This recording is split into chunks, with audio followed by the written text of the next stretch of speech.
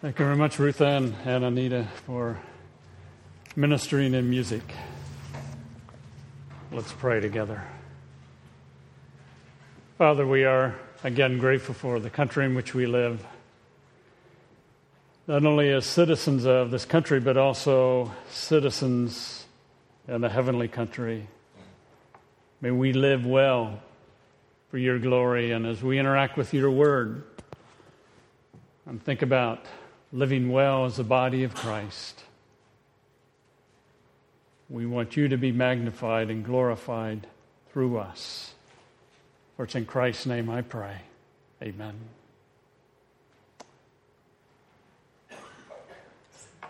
We're in a series dealing with core basics for a healthy local church.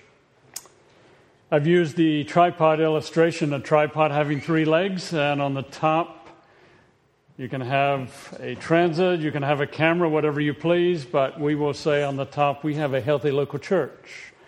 And if a local church is going to be healthy, we need shepherding. We also need body life and a commitment to corporate worship. Several weeks ago we discussed shepherding.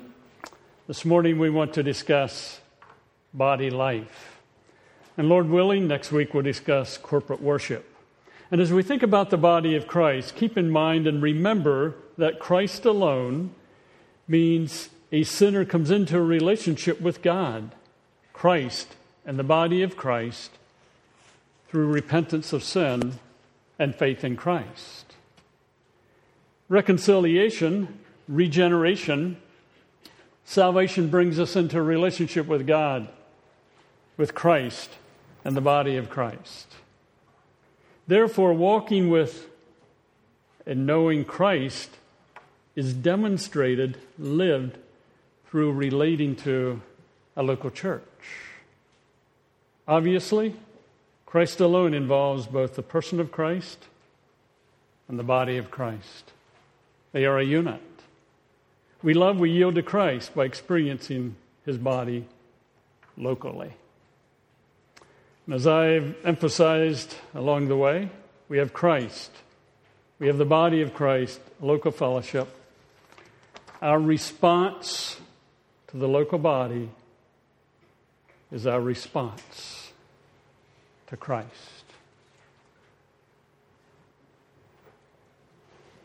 With those thoughts in mind, as we think about body life, I want to read from a book entitled Fearfully and Wonderfully Made by Paul Brandt and Phil Yancey. And I quote, "In exchange for its self-sacrifice, the individual cell can share in what I call the ecstasy of community. No scientist can yet measure how a sense of security or pleasure is communicated to the cells of the body. But individual cells certainly participate in our emotional reactions. Hormones and enzymes bathe them, bringing on a quickened breathing, a trembling of muscles, a flapping in the stomach. If you look for a pleasure nerve in the human body, you will come away disappointed. There is none. There are nerves for pain, cold, heat, and touch, but no nerve gives a sensation of pleasure. Pleasure appears as a byproduct of cooperation by many cells." He goes on, "I greatly enjoy another human pleasure, listening to a symphony orchestra. When I do, the chief source of what I interpret as pleasure is located inside my ear. There I can detect sound frequencies that flutter my eardrums as faintly as 1/1000th of a centimeter, a distance of 1/10 of the diameter of a hydrogen atom. This vibration is transmitted into my inner ear by 3 bones, primarily known as the hammer, anvil, and stirrup. When the frequency of the middle C is struck on a piano, the piston of bones in my inner ear vibrate 256 times a second. Further, in our individual cilia, comparable to the rods and cones of the eye that transmit specific messages to the sound of to the brain. My brain combines these messages with other factors. How well I like classic music, how familiar I am with the piece being played, the state of my digestion, the friends I'm with, and offers a combination of impulses in which I perceive as pleasure. The body of Christ is compared to the physical body. And within the physical body, the body works together in harmony for God's glory. And when you think about the physical body, you think about the body of Christ. There are parallels. So we want to look at least one scripture this morning in relation to what we call body life, or the one another's of Scripture. Let's turn to Ephesians chapter 4. Ephesians chapter 4. As you think about the epistles overall, there's a lot being said about body life, the body of Christ, the way the body of Christ is to relate to one another, care for one another. Romans 12 through 15 has a lot to say. 1 Corinthians 12 through 14. And as we read together in Ephesians chapter 4, keep in mind the book of Ephesians in chapters 1, 2, and 3 deals with being in Christ. In chapters 4 through 6, it talks about relating to the body of Christ. 1 through 3, relating to the head, Christ. 4 through 6, relating the one another's to other believers in Christ. Obviously, living out Ephesians 4 through 6 is dependent upon being related to Christ through repentance of sin and faith in Christ. He ends chapter 3 with the power that is at work in believers, a power beyond what we can ask or imagine.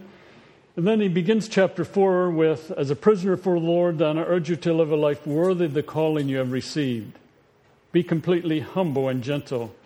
Be patient, bearing with one another in love. And then he goes on to describe that there's one body, one hope, one faith, and so on. And he discusses various gifts in verses 7 through 13, the value of those gifts. Then in verses 17 through 24, he discusses the fact that you're not to live the way you used to live. No, in darkness, being separated from God. But rather, as he wraps up in verse 24, put on the new self created to be like God in true righteousness and holiness. Then in verse 25, therefore, each of you must put off falsehood and speak truthfully to his neighbor. For we are all members of one body. In your anger, do not sin. Do not let the sun go down while you're still angry, and do not give the devil a foothold. He who has been stealing must steal no longer, but must work, doing something useful with his own hands, that he may have something to share with those in need. Do not let any unwholesome talk come out of your mouths, but only what is helpful for building others up according to their needs, that it may benefit those who listen. And do not grieve the Holy Spirit of God, with whom you were sealed for the day of redemption. Get rid of all bitterness, rage and anger, brawling and slander, along with every form of malice. Be kind and compassionate to one another, forgiving each other just as in Christ God forgave you.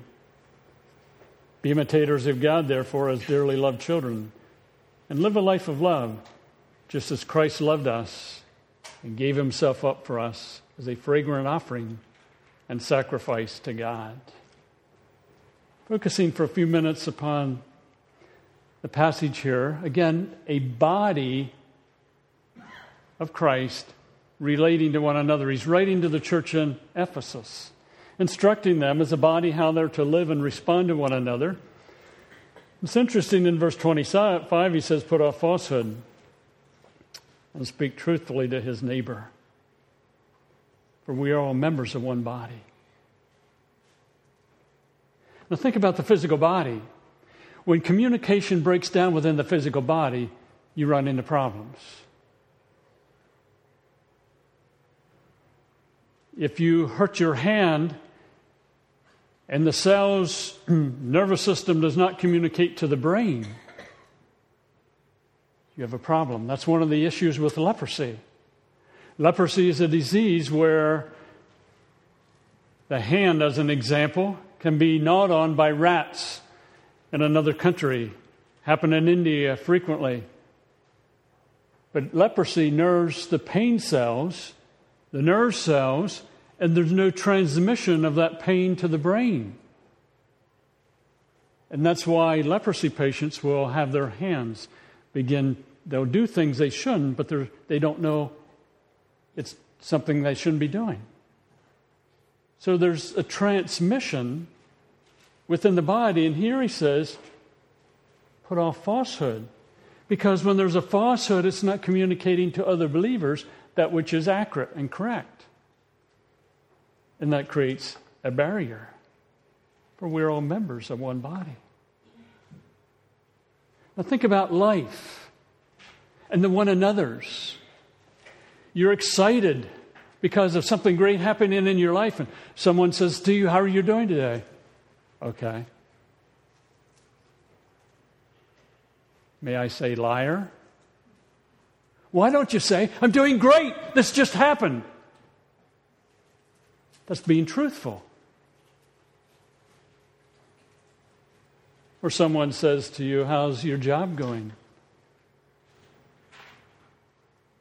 You say, my job is going great. I got a promotion, getting along good with my boss, getting along good with fellow employees. Speaking truthful. But as a pattern of life. And then he says in verse 26, in your anger do not sin. Do you ever think about anger as not being sin?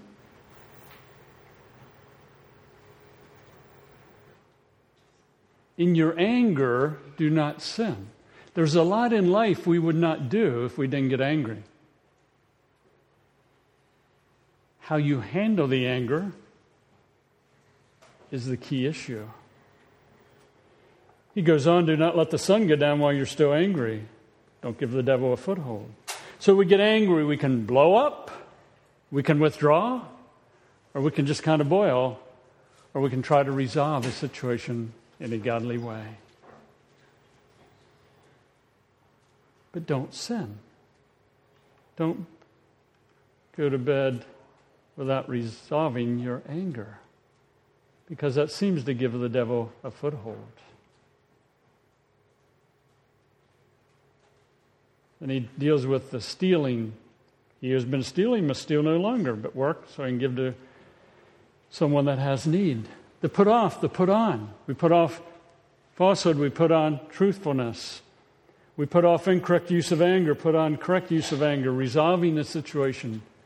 We put off stealing and put on work. Do not let any unwholesome talk come out of your mouths. By the way, the Greek is, do not let any unwholesome word come out of your mouths, but only what is helpful for building others up according to their needs, that it may benefit those who listen. Don't let any cutting, unwholesome word come out of your mouths. Because what does that do? It cuts, it hurts. But rather what is helpful for building others up. Our words are to build up other people. According to what?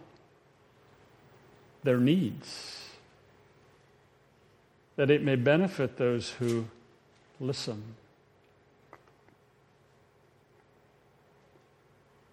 We stop, we think, we ponder sometimes, what can I say that will benefit this person according to their need? Well, that's the body relating to one another. We'll give some examples a little later. And do not grieve the Holy Spirit of God, with whom you were sealed for the day of redemption. And the grieving of the Holy Spirit is in the context of words. So the Spirit of God seals Chip and Vera and Earl and Donna and Ruth Ann and Debbie, seals believers, comes to live within us, a deposit guaranteeing what is to come in the future. Living in each believer. When we use words that hurt another believer, what are we doing? We're grieving the Spirit of God, because the Spirit that lives in you lives in the believer that you hurt with your words, and the Spirit of God in the process is grieved. It's kind of like you're taking a hammer putting it in your hand and starting to beat your leg. One believer beating on another verbally, grieving the Spirit of God. The one another's. He goes on in verse 31, get rid of all bitterness, rage and anger, brawling and slander, along with every form of malice. I'm of the conviction that word order in Scripture many times is important. And he says, get rid of bitterness. Bitterness is saying, I don't like what happened in my life. This is not good. And bitterness comes in pretty quick sometimes. And if it lingers, what happens? It results in rage and anger, brawling and slander and malice. So if you meet a person who is using malice, that's just shredding other people to pieces, you know there's bitterness. Someone using anger incorrectly, you know there's some bitterness. And think about how bitterness, rage and anger, brawling and slander and malice hurts people, hurts the body of Christ.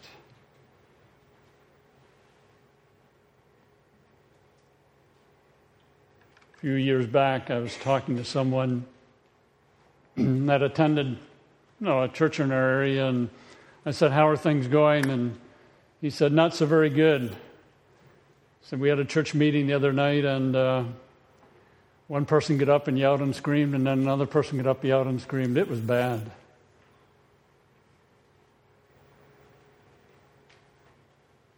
That influences our community to this day.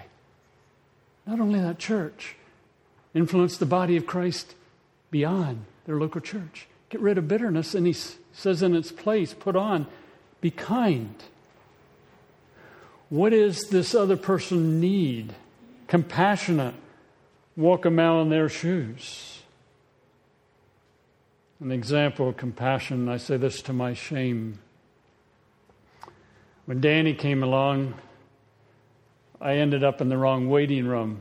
I was in the GYN waiting room rather than the expectant father's waiting room. And this is before, fathers were often in with giving birth. And I finally went up to the nurse and I said, could you tell me where my wife is? And she said, well, you're in the wrong place.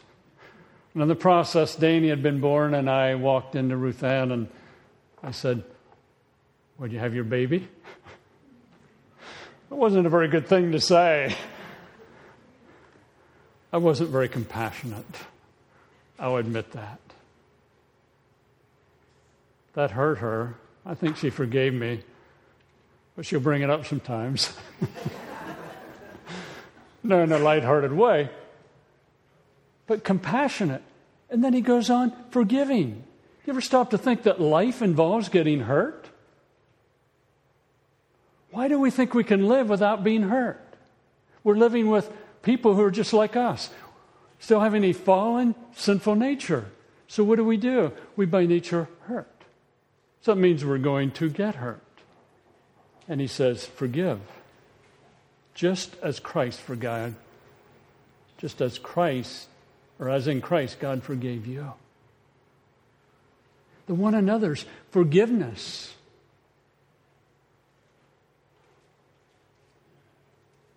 So you go to God and say, God, I want you to pull out my list of sins. And God says, I can't because I don't keep a record of them.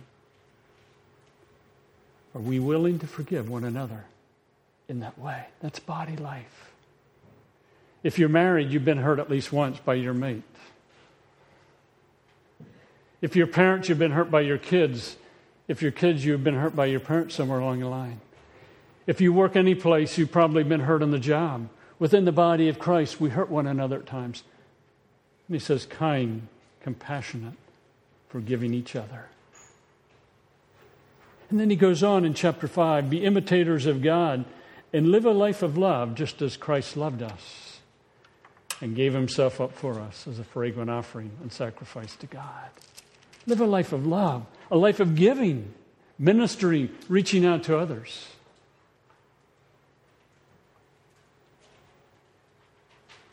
And he says, just as Christ loved us and gave himself up for us. Christ died in our place. Now he says, I want you to love others in the same way.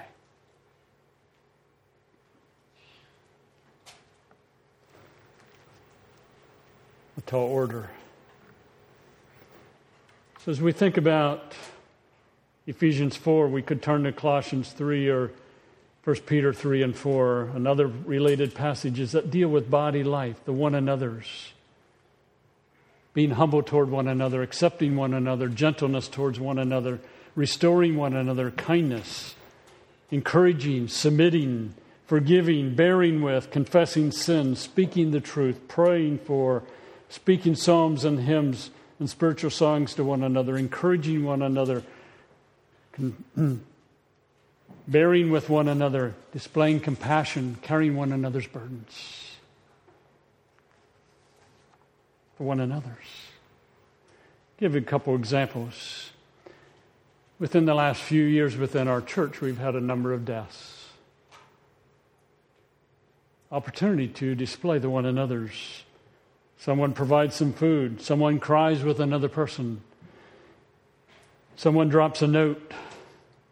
Someone's involved in a funeral service. Help in practical ways after a loved one is gone is just, here's what you need to do and here's how you handle it. The one another's. How about a parent who's struggling with a child who is not responsive to God or real responsive to them? Needs someone to cry with them. Someone just to offer a listening ear. Someone to pray with them. Maybe someone to give them counsel. The one another's. We have an employer who is struggling with an employee who is struggling with an employer. And the employee ends up talking to you and they bemoan their situation. And as you listen with grace and love, you realize that the employee to whom you're talking has some issues with the employer. You sense some bitterness and anger and frustration. And in love, you rebuke the person and say, I sense these things in you. You need to shift the attitude of your heart. I'll pray for you. So that's one another's in day by day living. I'm sure we've all run across people who have drifted from God. They drifted from the local church. They've drifted from maybe family members. And what do they need? They need someone to lovingly confront them. No, you've walked from God. You're drifting. I love you. I care for you. I'm not going to let you go. They need someone to restore, to help them come back on the path of walking with God, relating to other believers. And they need someone to bear with them as they struggle in trying to get back on track. How about an angry and bitter person? And their anger and bitterness has been building for some time. They need someone to speak the truth to them. You're angry in the wrong way. And you're hurting many people. Speaking the truth, rebuking. Here's what you need to put off. Here's your thinking that is messed up. Here's the thinking you need to put on. Here's who you need to go and seek forgiveness of. And then just keeping an arm around them as they work through that process and encouraging them. The body of Christ, we need body life. We need one another, caring for, ministering to one another. As we think about the body of Christ, we do that in the local church, but also modeling that in marriage and then in the family. Accepting gentleness, humility, restoring kindness, and so on. As we live out the one another's. A couple observations. Much body life will be behind the scenes. Just caring for one another will often take place behind the scenes and day-by-day living in various ways. We can't control body life, nor should we try to. It can't all be structured or planned. A lot of it just happens because we care for one another. Body life is hard to experience in larger groups. It tends to take place better in smaller settings. Body life will be on the level of need. Example, forgiveness. I mentioned before someone in a church meeting standing up and expressing themselves in incorrect ways. Now, if they're to be forgiven, then they should stand up in a similar setting with hopefully most of those people present and say, I was wrong. I used cutting words. I hurt people. I'm sorry. Will you forgive me? And then the body, forgiving, taking place on that level. Without going into any detail, you may recall we had a situation here many years ago where I was publicly challenged, and I responded with, I'll check it out. And I found that I'd made a mistake. And that was addressed in front of the whole church. I had to stand before the church as a whole and say, here's what happened, here's what I did, will you forgive me? And the church graciously granted it. If a husband and wife are in an argument with one another, they don't need to call the whole world and say, we blew it, will you forgive me? You go to the husband, you go to the wife. You seek forgiveness. Encouragement. A church may be going through a hard time. As we've had some pastors in the last couple of years come and pray with us. What are they doing? Coming alongside as the body of Christ to encourage the whole body.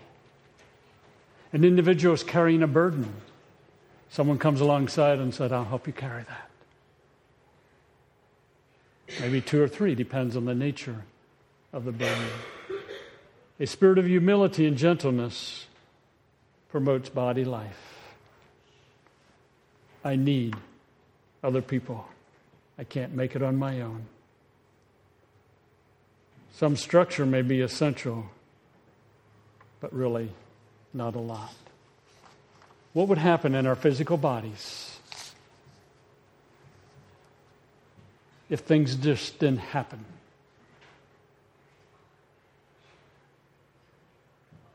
So you're walking and you step on something sharp and you just keep going, and a couple of seconds later the brain finally says, oh, something happened to the foot. I guess I should respond to the foot. It doesn't work that way. It happens instantaneous. There have been times when I've been jogging and I usually try to stay off the blacktop. It might hit a little, no, it's not quite level, and my foot goes a little bit to the side, and instantaneously my other foot is there and I will lift the one. It just happens. Don't even think about it. That's basically how body life, God designed us. The Holy Spirit, we care for, we minister to one another. So the thought goes through your mind, I think I need to call so-and-so or drop them a note. Do it. That's the Spirit of God working. You come into church this morning and you observe someone and they really look happy. You think, I need to go ask them, why are they so happy? You say, what's going on in your life? You seem to really be enjoying life. Tell me about it. You notice someone, they just seem kind of down and sad, and say, is something wrong in your life? Would you mind telling me? See, that's the Spirit of God at work. Just as the nervous system in our body works, the Spirit of God is at work in the body of Christ as we seek to live out the one another's. Paul Brandt and Phil Yancey in their book, Fearfully and Wonderfully Made, say, and I quote, God requires only one thing of his cells, that each person be loyal to the head. If each cell accepts the needs of the whole body as the purpose of its life, then the body will be healthy. It is a brilliant stroke, the only pure equality I observe in all of society. He has endowed every person in the body with the same capacity to respond to him. In Christ's body, a teacher of 3-year-olds has the same value as a bishop, and that teacher's work may be just as significant. A widow's dollar can equal a millionaire's annuity. Shyness, beauty, eloquence, race, sophistication, none of these matter, only loyalty to the head, and through the head to each other. End of quote.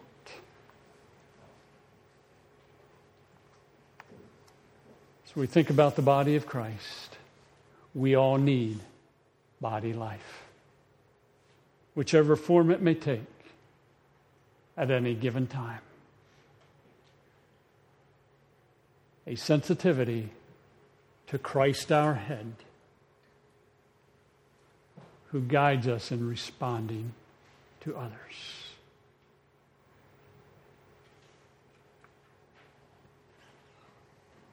There was a point in time in the last few months, I saw a vehicle pull up outside my study, and someone came to the door and said, Pastor, I just stopped in to pray with you. I said, why'd you stop in to pray with me? God told me to. The person prayed with me, and I thanked them. What did I need then? Prayer. Another person being sensitive to the Spirit of God. How many times have you written a note to someone and they got the note on the day that they needed, or you sent an email, or you gave a call? A sensitivity to the head, ministering to others, because we need body life. Let's pray together. Father, we thank you for the body of Christ. You've given us your Spirit to live within us. Christ is our head. You've given us all that we need for life and godliness. And we know, Father, that if we're to be a healthy body of believers, we need one another. The encouragement, the rebuking, the correcting, the prayer, and the many other one another's in our lives. May we be a body that is sensitive to you, sensitive to others, and not thinking it needs to always be in a formal setting, but just moment by moment as we observe and relate to others. Build us up as we apply to one another's. And we thank you that your power is at work in us beyond what we can ask or imagine as we live this week, as we live in the months to come for your glory. For it's in Christ's name I pray. Amen.